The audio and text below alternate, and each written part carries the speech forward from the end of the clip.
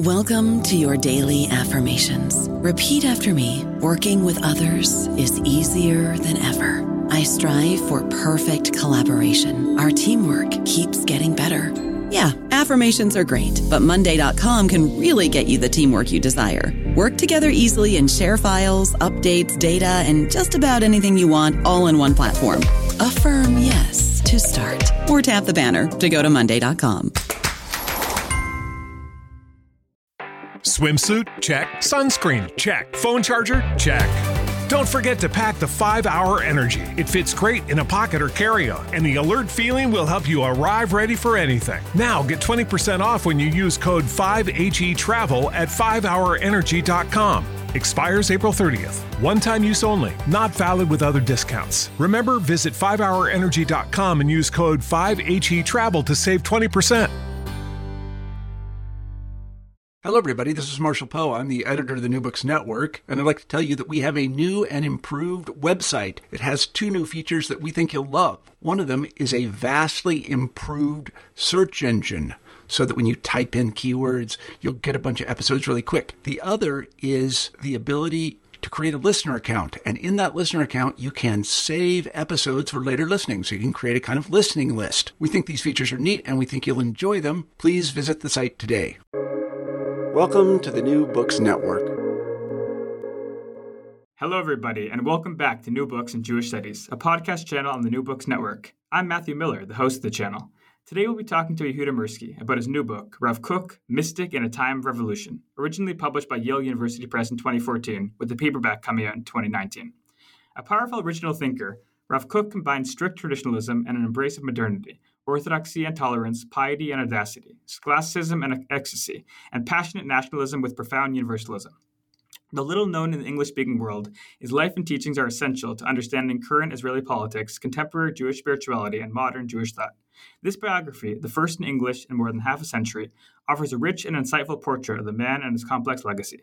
Yehuda Mirsky clears away widespread misunderstandings of Rav Kook's ideas and provides fresh insights into his personality and worldview. Mirsky demonstrates how Kook's richly erudite, dazzling poetic writings convey a breathtaking vision in which the old will become new and the new will become holy. Yehuda, welcome to the show. Thank you, Matthew, and thank you very, very much for having me. I genuinely appreciate it. Yehuda, I wonder if you could begin the interview by telling us a bit about yourself. Me?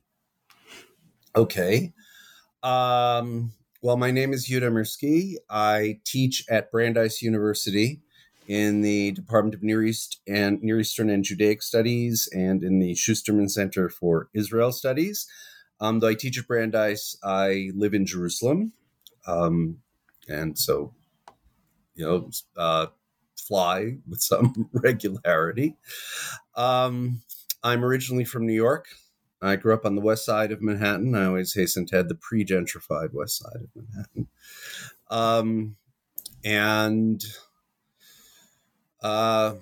Grew up in sort of a world of humanist orthodoxy. My late father, who was named David Mirsky, was a rabbi and a professor of literature at Yeshiva University and an administrator there for his entire life. And over the years, I've sort of been my intellectual life and professional life is one that sort of tacks back and forth in many ways between Israel and North America, between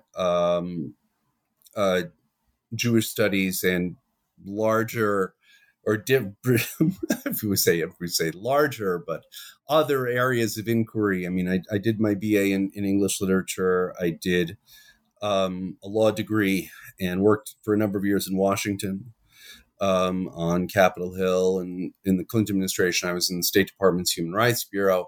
Then eventually I did my PhD in comparative religion.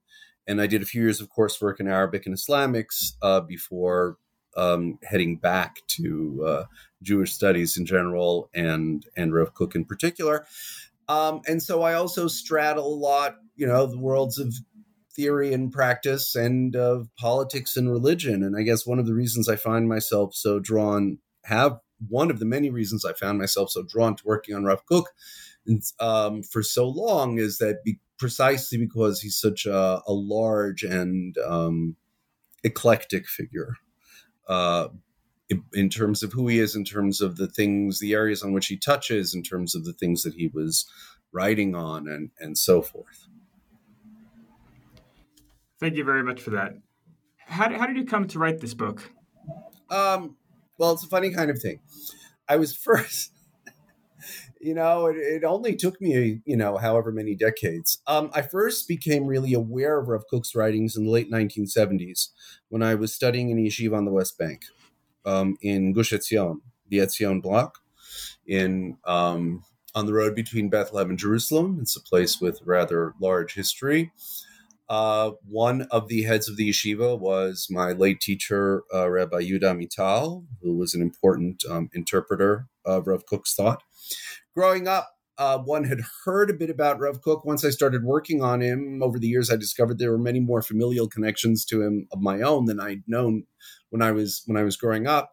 But, in the circles in which I grew up, Rabbi Joseph Soloveitchik was the great culture hero. Sort of the great Lithuanian scholastic Talmudist with the PhD in Neo-Kantian philosophy. And Rav Kook, you just knew he was this sort of religious Zionist, poetic, mystic type or something, but he wasn't much on the radar. And then for a variety of reasons, in the course of even as early in my first year of study in the yeshiva in Gush Etzion, 1978, 1979, I became exposed to the writings of Rav Kook and was just very captivated by them. By the theology of culture, by this remarkably expressive, poetic language with which he developed to write about his religious experiences and to think about modernity, for his ability to see the large spiritual currents pulsating not very far from the surface of secular culture, which in many ways resonated very deeply with this Orthodox humanism in which I was raised. But to be perfectly honest, and something we'll be talking about, part of what makes him interesting and controversial are the ways in which he is seen as the spiritual godfather of the settler movement in Israel. Certainly its religious wings. I mean, to this day, much internal discussion within the settler movement goes off on what would Rav Kook have said about this or that, even though he died in 1935. And during those years, I was very taken with that. I was, I would say, a fellow traveler of the Messianic wing of the settler movement. And I was very taken with that. So I remember one day somewhere in the years between 1978 and 1980, one afternoon, I was just gripped by the sense that one day I was going to have to write this man's biography. Then it's sort of, So he was always in the background. He was always hovering not far from things I was reading in literature or philosophy, though over time, the other religious theologian who came to influence me very, very deeply was not Jewish at all. It was the Protestant theologian Reinhold Niebuhr. Part of what I began to make my own political journey, so to speak, from right to left with regard to settlements and much else. But Rav Kook stayed with me for the moral pathos, the universalism, and part of what's so striking about him as a modern Jewish thinker. It's hard to think of a thinker who's at one at the same time as nationalist as he is and as universalist he is. And so when I was working in the State Department of the Human Rights Bureau, a lot of what he did was very inspirational for me. So it was a long time in coming, but the immediate impetus was sometime around 2009, 10 or so. Professor Steve Zipperstein at Stanford University, who's editing this series for Yale University Press, the Jewish Lives series, reached out to me and asked me if I would want to try my hand at a brief biography of Rav Kook. I often say that it reminds, doing a brief work about Rav Kook, it's like the Monty Python sketch about the All England Summarized Proust competition, where you have to summarize all 8 volumes of remembrance of things past in 30 seconds or something. But we tried for it. We went for it, and somehow it thanks to the patience of a lot of people, it came to pass. We've been referring to the subject of the book as Rav Kook, and the title of the book itself is Rav Kook, Mystic and Time of Revolution. So, of course, the term Rav means rabbi, but I'm curious, was this your decision to refer to him as Rav Kook, and why would one do so? Yeah, that's a great question. Yes, it was my decision. For several reasons. Part of it is simply the man's rabbinical stature and place, such that certainly in Israeli circles, even secular Israelis, almost nobody calls him Kook. It's almost referred to as Rav Kook. And indeed, I mean, we'll talk about it further. Perhaps much what I was trying to do in this book is sort of take a lot of what's like a very central figure and set of questions and concerns in Israeli intellectual and cultural life and sort of transpose them into an American English key. Part of it, frankly, came from my own background. Yes, I'd freely admit, I still have great reverence for the man, and it would have been hard for me simply to call him Kook. When one of my doctoral advisors at one point balked on my referring to him as Rav Kook in the course of my dissertation, I said, well, if I were writing about St. Thomas Aquinas and I called him St. Thomas, I imagine that wouldn't be a problem, would it? And he thought for a second, he said, it seemed to, he may have said, I guess not, it wouldn't be a problem as long as you were consistent about it or something like that. So that's, so the reasons are a mix of the principled and personal, I guess. So we mentioned before that this is part of Yale University Press's series, Jewish Lives. So had you previously read other books which had come out in the series? Was there any sort of structure that you had to make sure the book fit in, or was it quite broad? I mean, my book was actually it wasn't one of the very first in the series, but it came out fairly early on, so there weren't many to choose from. I think I may have read one or two more. I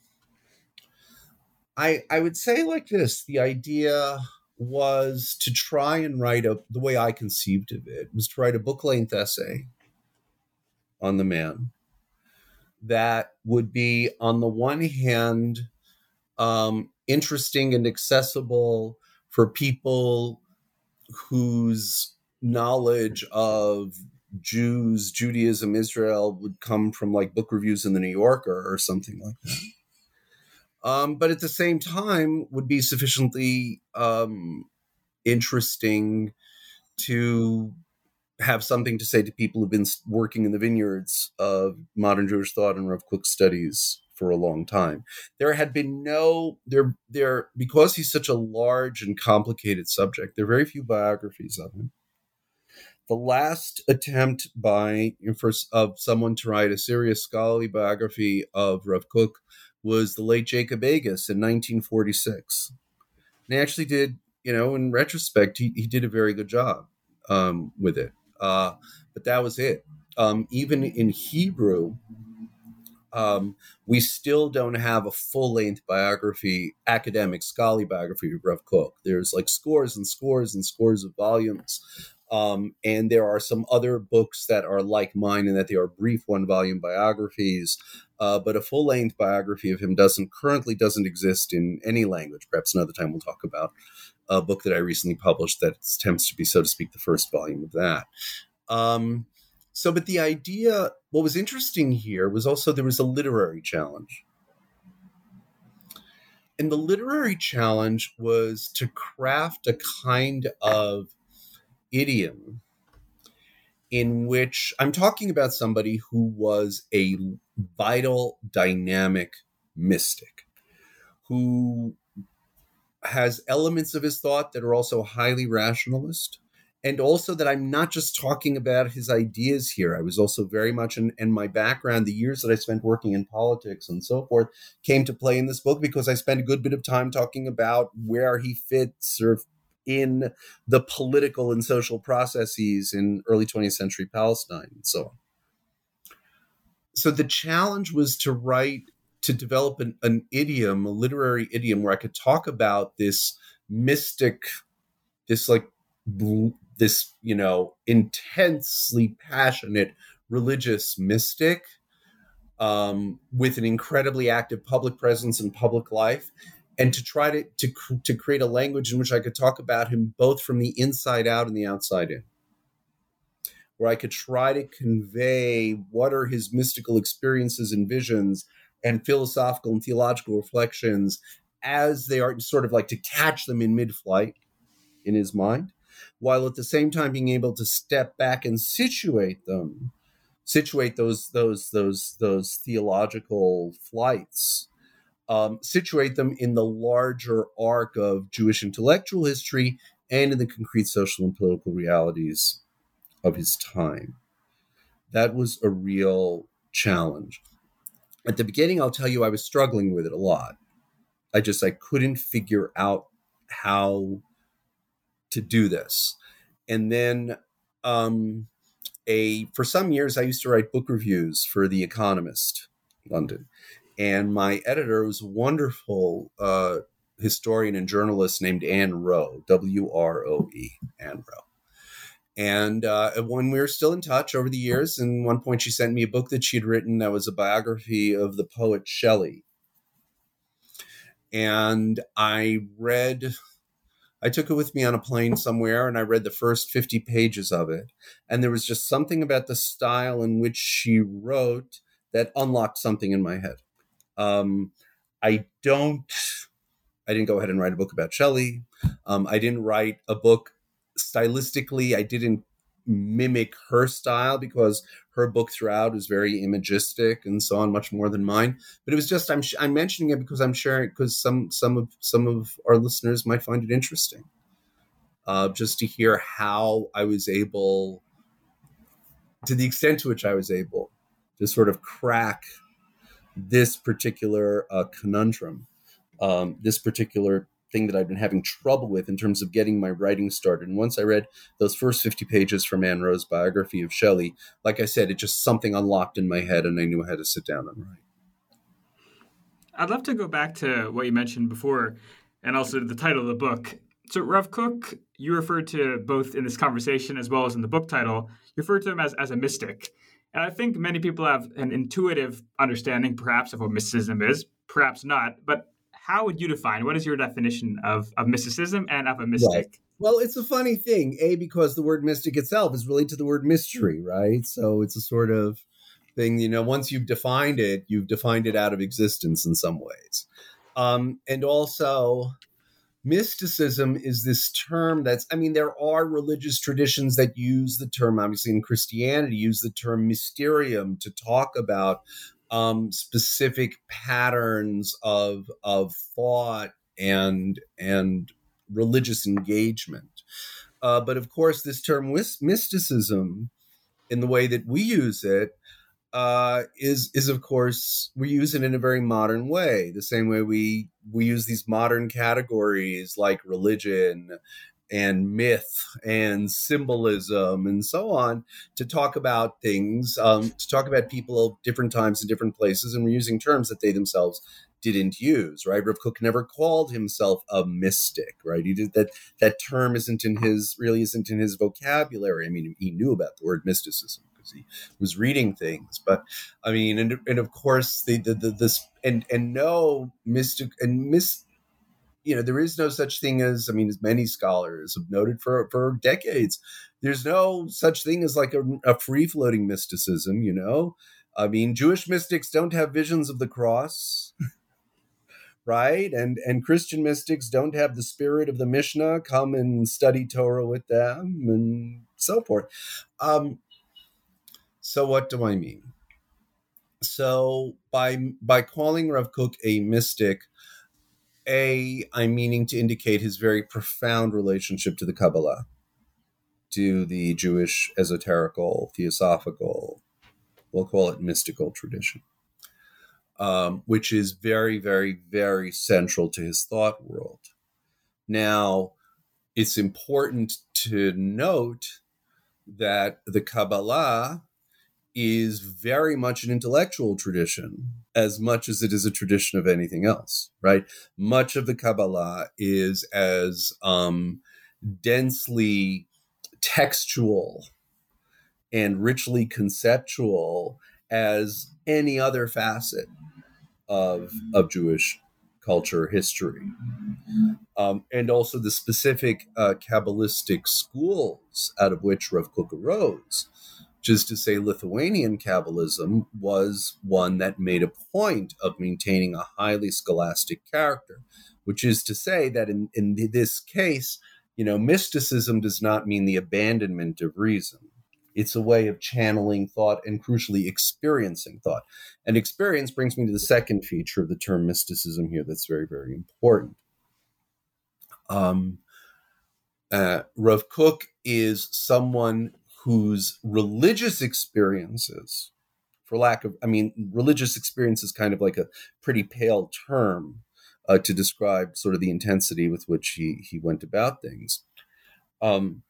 But he's someone for whom his experiences of ecstasy, of illumination, of understanding, of making sense of himself and his time are central to his thought world. And also experience is central to his understanding of the human condition. One of the most arresting insights I ever heard about Rav Kook, I heard it years ago from a wonderful scholar named Shlomo Fisher. He's a sociologist and intellectual historian here in Jerusalem, and his long-awaited magnum opus on Rav Kook's thought and religious Zionism is hopefully going to come out in the next year or two. He put it really, really well years ago when he said to me, Rav Kook was able to talk about an extremely modern kinds of subjectivity and personal experience, and sound them out of the deepest recesses of Jewish tradition, Talmud, Midrash, and Kabbalah. And so much of what Rav Kook's ideas are about are recognizing and validating his own experiences and the experiences of other people. Right. So, this sort of gets us over finally a bit to some of the substance of his ideas, if I may. Rav Kook, he's born in 1865 in Lithuania, the western edges of the Russian Empire, is in the throes of modernity, reform, reaction, revolution, all these things. The Russian Revolution is just a few decades away. He is a member of the rabbinic aristocracy, not by birth. He's not from a terribly noble or well-born family, but by virtue of his sheer talent and attainments and so on. He's on one side of his family, he's from a very scholastic, intellectually minded family, and the other from a Chabad Hasidic family. Like so many people, he's preoccupied by, the collapse of traditional Jewish life and community all around him. And tries to make sense of it and tries to articulate some sort of response to it. And what sets him apart from his rabbinic peers is his ability and willingness to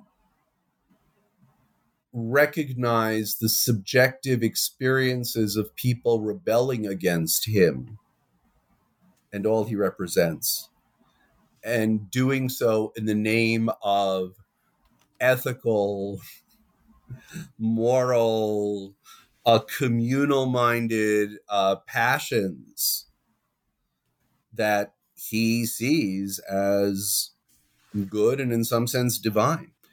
And so this notion of bringing the truth out of oneself, the idealistic truth out of oneself, is for him a central feature of the human condition and world history. So those are the different ways in which this term may be unartful or anachronistic of the word mystic for him, was this attempt to ring together these things.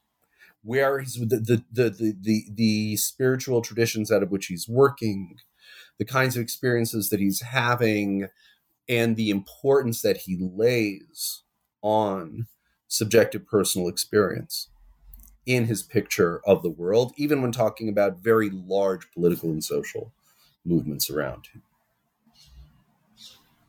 So we spoke a bit about some of the material that he used to develop his mystical experiences, his mystical persona, Mishnah, Talmud, the Kabbalah. So I want to dig a bit more into that. So what exactly were the sources that he was studying, both traditional sources as well as perhaps more modern sources that allowed him to develop into who he was? One of the things that's remarkable about him is how well versed he was in practically every branch of Jewish learning.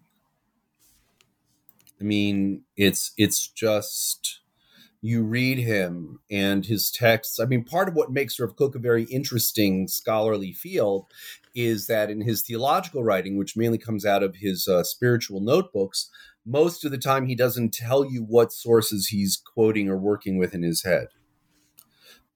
So there's some indices, and also after a while you sort of have a sense of things. But once you start tracking him down, I mean, it's part of the fun of the detective story of it is that he's just read an astonishing amount of material and has like a phenomenal memory for it. So what do I mean by that? Bible, Talmud and its commentaries, medieval commentaries and modern, halachic literature, centuries of, because also for much of his life, he's a working rabbi. He's a rabbinic judge. He's answering questions all the time on points of Jewish law. So the library of rabbinic judicial opinions. The Kabbalah, of course, the locus, the great text of the Kabbalah, the Zohar, but many other Kabbalistic texts, especially the works of Moshe Chaim Luzzatto of the 18th century, the Ramchal, the various works of the Lurianic corpus, the Kabbalistic works of Rabbi Moshe Cordovero, the works of Lithuanian Kabbalah, 19th century Lithuanian Kabbalah, but also part of his intellectual equipment is, and this was something that I discovered in the course of my research, and one of my hopeful contributions to scholarship on Rav Kook has been trying to make the point of the centrality of the medieval philosophical tradition to his work. I mean, when I started really digging into Rav Kook, I never thought that I was going to have to be reading up on technical points in the philosophy of Maimonides and similar medieval rationalist philosophers, but they were just there. And also seeing them in Rav Kook, I began to see how medieval philosophy lived on in rabbinic circles in Eastern Europe much longer than we thought. And at times, there's ways in which the intellectual scaffolding of a lot of his issues comes from questions and debates in medieval philosophy on which he then builds in Kabbalistic terms. But also, and this is one of the things that's really interesting, it's a question that almost everybody asks me when we talk about Rav Kook, is how much non-Jewish stuff did he read? Because he clearly did. There's thinkers who he mentions by name, right? Nietzsche, Schopenhauer, Kant, that sort of thing. He doesn't mention Hegel all that much, even though he's very Hegelian, right? Tends to stay away from Krochmal, the great Jewish Hegelian, even though he's sort of clearly read a lot of him. At times he's read Hermann Cohen, he's read William James, or read about William James. He's also read literature. The thing is, he himself did not know any European languages, but he didn't need to. The Hebrew and Yiddish periodical culture of the late 19th, early 20th century was remarkably rich. If you go to the website of the National Library of Israel, nli.org.il, there is a section there, a database, I think it's called Historic Jewish Press or Historic Jewish Newspapers, where they have PDFs of newspapers in Hebrew and Yiddish and Ladino and Arabic and English and French, you name it. And you look at them, and it's amazing how much was being written in Hebrew and Yiddish, including in quote-unquote Orthodox publications about the intellectual and artistic and cultural trends of the day. There were books, there were digests of philosophy, of Western thought being written in Hebrew. to which he had access, which we know he had access to.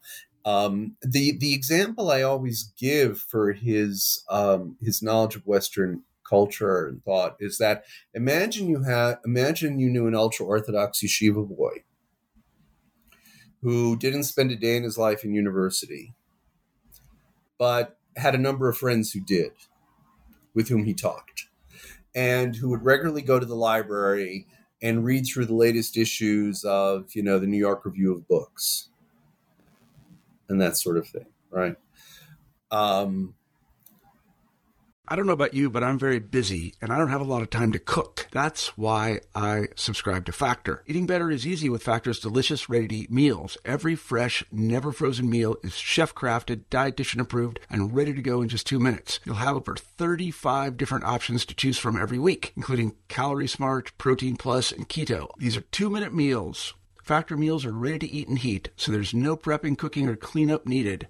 They're flexible for your schedule. Get as much or as little as you need by choosing your meals every week. Factor is the perfect solution if you're looking for fast, premium options with no cooking required. Sign up and save. We've done the math, and this is important. Factor is less expensive than takeout, and every meal is dietitian approved to be nutritious and delicious. Head to factormeals.com/NBN50 and use code NBN50 to get 50% off. That's code NBN50 at factormeals.com/NBN50 to get 50% off.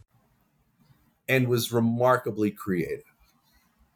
He would have some very interesting things to say. You wouldn't necessarily go to our imagined ultra-Orthodox yeshiva student if you wanted, the state-of-the-art interpretation of the thought of Immanuel Kant. But if you were to ask him, tell me, what do you think about the thought of the ideas of Immanuel Kant, you might hear something very, very interesting. And that's very much the case with Rav Kook. Also, if we take a look specifically at the philosophers or the philosophical currents and schools of thought that he seems to swim with in modernity, they are the ones which, like the Kabbalah, were very influenced by the heritage of Neoplatonism. So he's really in dialogue with German idealism and, Hegel and Schopenhauer and so on. But somebody like David Hume is rather foreign to his thought world.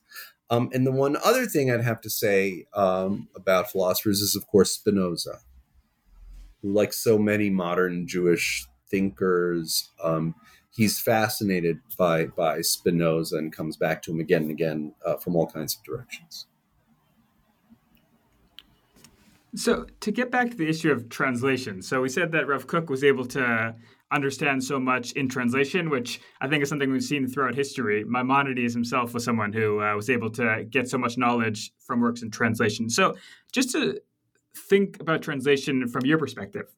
So translation was something that you had to do a lot of when writing this book, because as you said, a lot of the material of Rav Kook was not yet in English. There were some translations of passages, certainly, but a lot of the work of Rav Kook was not yet in English. So what was the process like for you of translating this work? Was there any particular passages that were difficult? In general, how was the process? Yeah, that's a wonderful question, because he's hard. Because he's a poet. And how do you convey? So there's a bunch of different things that I did. First off, one point that I make, and this is a typographic point, is that when he's quote, at times he has a passage and he won't say, as is written in the book of Leviticus, He just will insert a line from the Bible or from the Talmud or from the Zohar in the flow of what he's writing. So when that happens, I italicize it. When I could identify it, I italicize it. Just to give a hint to the reader that this is an illusion going through his head.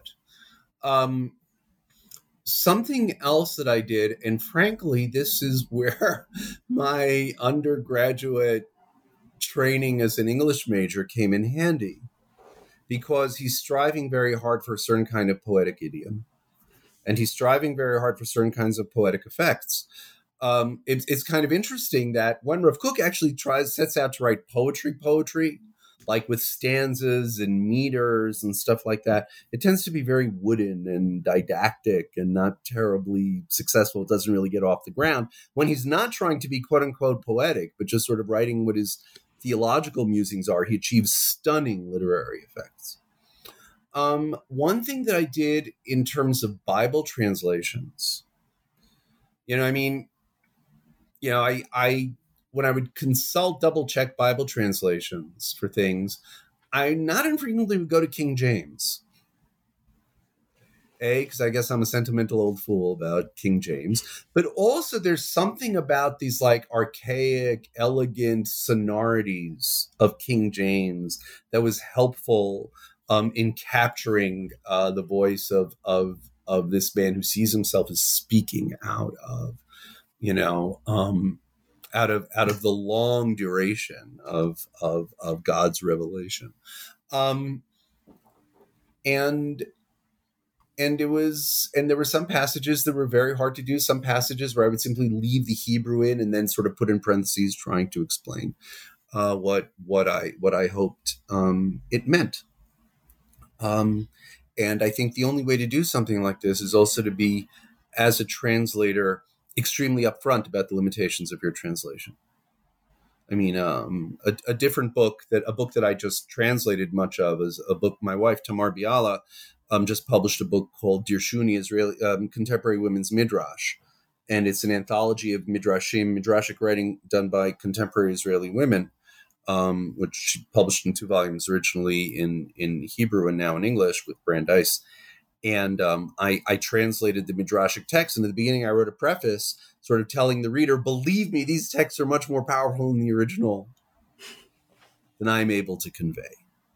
And I think if you're working as a translator, it's very important to try to do that, to be upfront about that. Thank you. It's very insightful. If we go back to the beginning of the book, even before the text of the book begins, we have a couple quotes. So there we have one quote from Walt Whitman about contradictions, and then we've got a statement of Rav Kook, a translation, of course. It says, "Our only resting place is in God."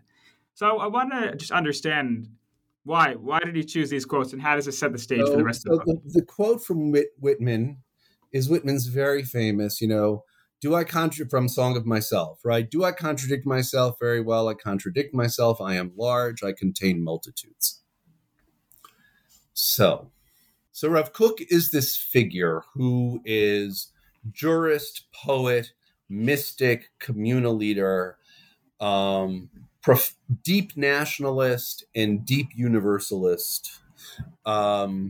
He is as erudite and concerned about the most intricate minutiae of Jewish law as he is with the most far-reaching ecstatic visions. Right? He is somebody who, from 4 square within the rabbinic fraternity and power structure, affirms some of the most revolutionary currents of modernity. Right? He has passages where he talks about, the spiritual level of socialism, the spiritual level of anarchism as being a higher of socialism. Right? So there's all these contradictions in there. And so and parenthetically, years ago, I began to notice some sort of in sort of the strange stew that bubbles in my head. I began to somehow think of Whitman and Rav Kook as somehow not dissimilar to one another in certain ways, bearing in mind and controlling, of course, for the many, many, many, many, many differences between them. And then I actually saw a line from none other than Gershom Scholem, the great scholar of Jewish mysticism, where he said he sensed certain affinities between Rav Kook and Whitman. And I thought, well, hopefully I'm not that far off. But Rav Kook's sense of contradiction is very much rooted in his "I am large, I contain multitudes." As far as he's concerned, God is big. God is huge. So God can't really be restricted to any one mode, any one voice, anyone, right? And so God speaks through all the forms of idealism and all the religions and all the arts and all the cultures and all of that. And the I am large in Whitman speaks to his sense of himself. Part of Rav Kook's thought is theorizing about his own experiences. Here I am, right? Here I am, this like really, authority-laden rabbinic figure. And I see something very godly and divine about these revolutions in the name of social justice, right? I often say he never put it quite in these terms, but his argument with his rabbinic colleagues would, his rabbinic colleagues, of course, despised all these secular revolutionaries who were turning the tables on them. These Jews who were abandoning tradition and doing it in the name of Zionism, socialism, and all of that. And his argument to them would be like, my beloved colleagues, these people are not rebelling against us so that they can go eat pork chops and cheeseburgers. They're rebelling against the Tsar and they're being sent to Siberia. They're going to Palestine and clearing swamps. And what's more, they keep saying that we don't care enough about the Jewish poor and the Jewish masses and Jewish suffering, and they're right. They say our religious ideas are antiquated, and they're right. Now, he doesn't join them. What he says is like, because I can see how they're right and I can see how the tradition is still right. And if I can work out some synthesis in my head, then maybe I can also translate that synthesis into institutions and do something in the world. So those two quotes, right? I'm also, part of why I quoted Whitman was also because Rav Kook is in many ways a shockingly free spirit in the ways that Whitman is. And yet for him, when he writes our final resting place is in God, he can go as far as he can. He can let these tempestuous whirlwinds of modernity swirl around and through him because he has this faith that in the end, it all winds up in God, in this like great cosmic, resolution of harmony. Whether one thinks he's right about that or not, that's how he sees things, to my mind. So Rav Kook is, as you just said, a man who is very complex, who's full of contradictions, has many different views throughout his life, even at one particular time. And I think to some degree that could lead to people having, not necessarily understanding him because he's got so many different aspects to him. And we said at the beginning as well that there are many misconceptions about Rav Kook. So just drilling in there, what are some of the misconceptions that people have that you hope your book clarifies? Right. Well, I always say, and I say this at the outset of the book, if you usually say Rav Kook, right? I mean, sort of like there's the incredibly simplistic misconceptions, right? Rav Kook, oh, he's the rabbi who said you should love everybody. Oh, he's the rabbi who said you should hate Arabs. Or put a little more, usually what people know about Rav Kook is that, if they know something, they know, well, he was the founder of the modern chief rabbinate, first Ashkenazi chief rabbi and the founder of the institution of the chief rabbinate, as we know it then it was pre-state Palestine, now it's the state of Israel today, and that he was sort of very much seen as the foundational thinker of the most important, he wasn't the first, but the most important thinker of religious Zionism. And I would say that those aspects are true, but they're in some ways the least interesting things about him. So he is this founder of the chief rabbinate, which when he started it, he was not a Reform Jew. He thought that changes needed to happen in Jewish law. He disagreed very much with how the Reform movement was going about it. He thought that change needed to happen as out of like an organic process of redemption, of divinely guided, of the Jewish people in concert with the rest of humanity in the land of Israel and so forth. And he thought that, this rabbinate that he was creating would sort of help be sort of like a conductor of that eventual spiritual revolution. Of course, that turned out very much not to be the case. Most crucially, right?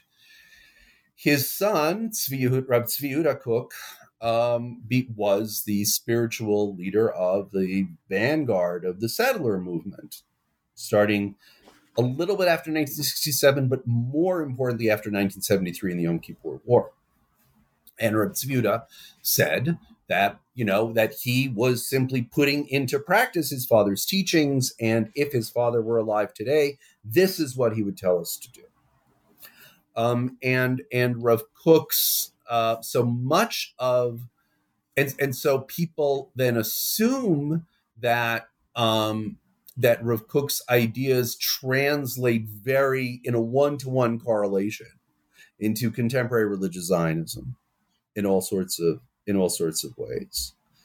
And then, even including religious Zionism's excesses, right?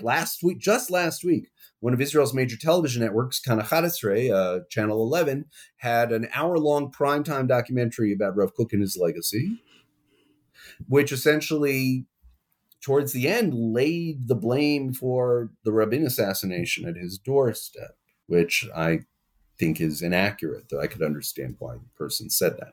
So there's a lot of misconceptions there, but also even the fact that my choosing to write about him in a very biographical vein, and also unlike most of the most of the students of his thought, okay, I wouldn't want to call myself a scholar.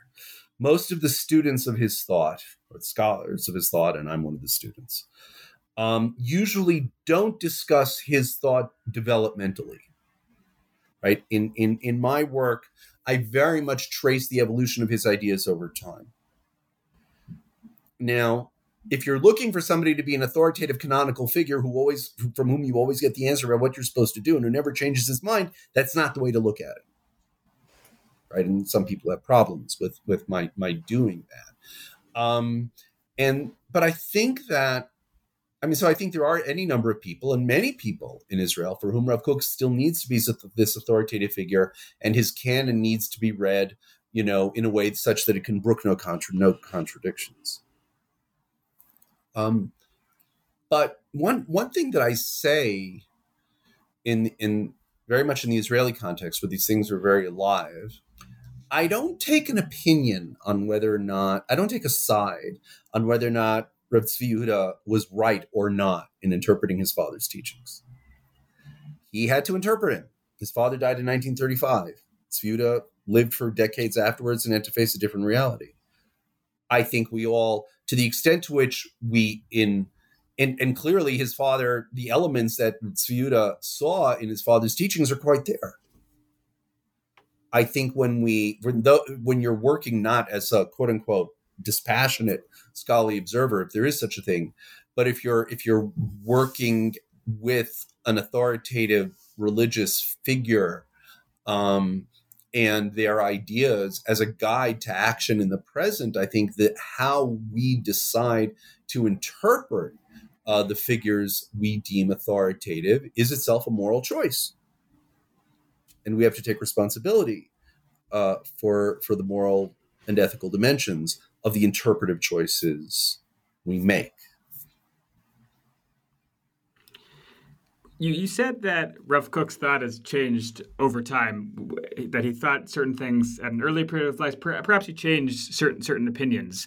So just as we're closing, as we're thinking about Rav Kook and his thought, so in what ways? So we saw that he moved to Israel when he was almost 40 years old. And of course, he had a long period before that. And you've got another book which really covers that period, which will lead to a separate conversation. But if we look at his period in Israel, how did he change? How did he develop once he got to Israel and became the rabbi and the chief rabbi? So, as you said, I've worked on this for a long time. There were some elements of continuity. Things like an interest in subjectivity and expressivism was there before. He was always, for him, the relationship between the Jewish people and non-Jews of goodwill was something that always intrigued him.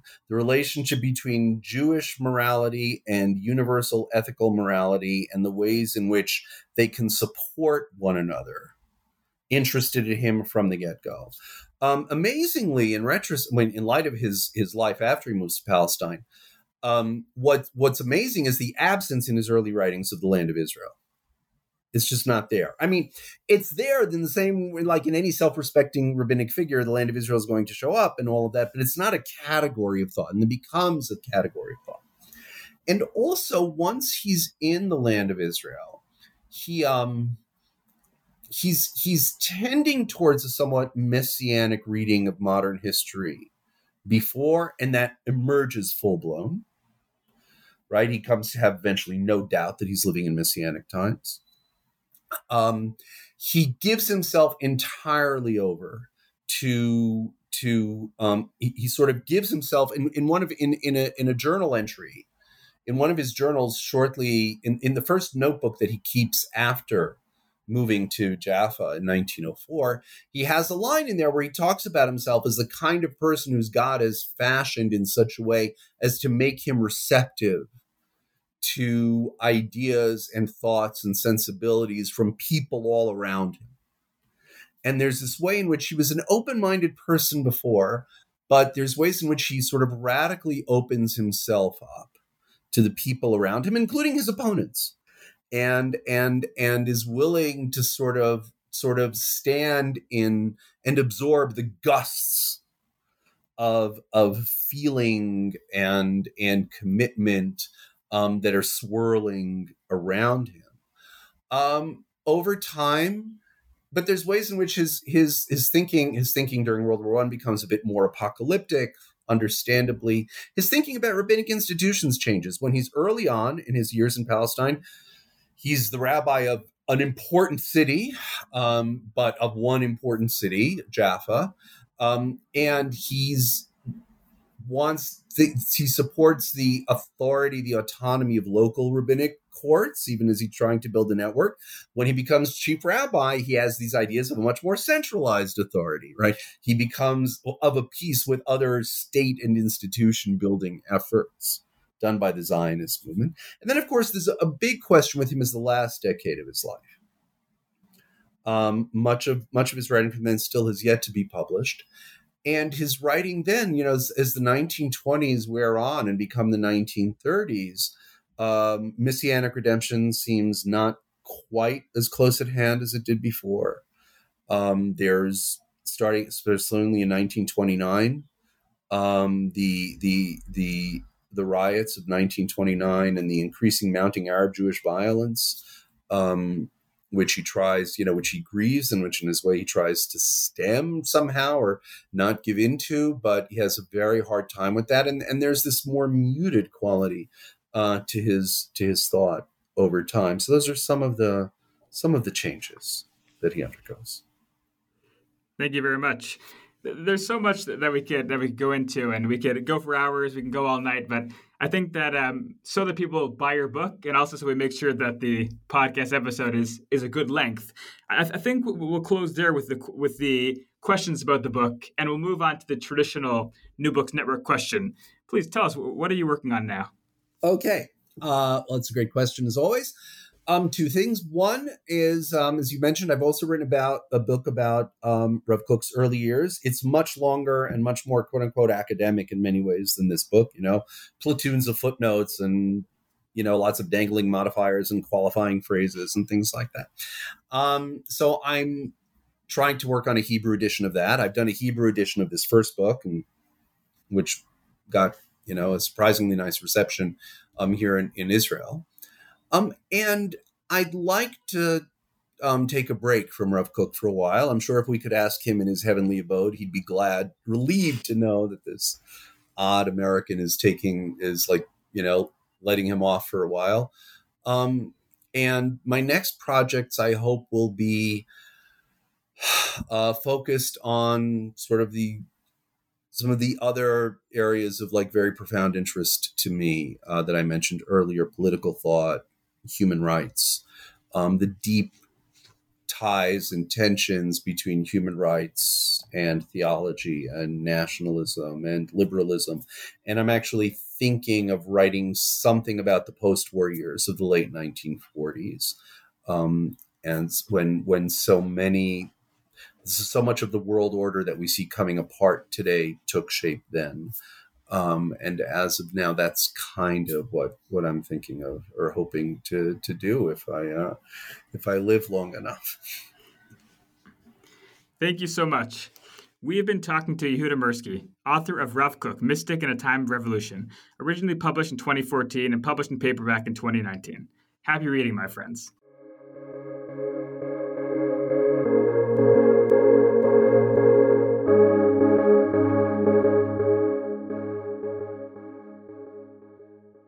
With the Lucky Land Slots, you can get lucky just about anywhere.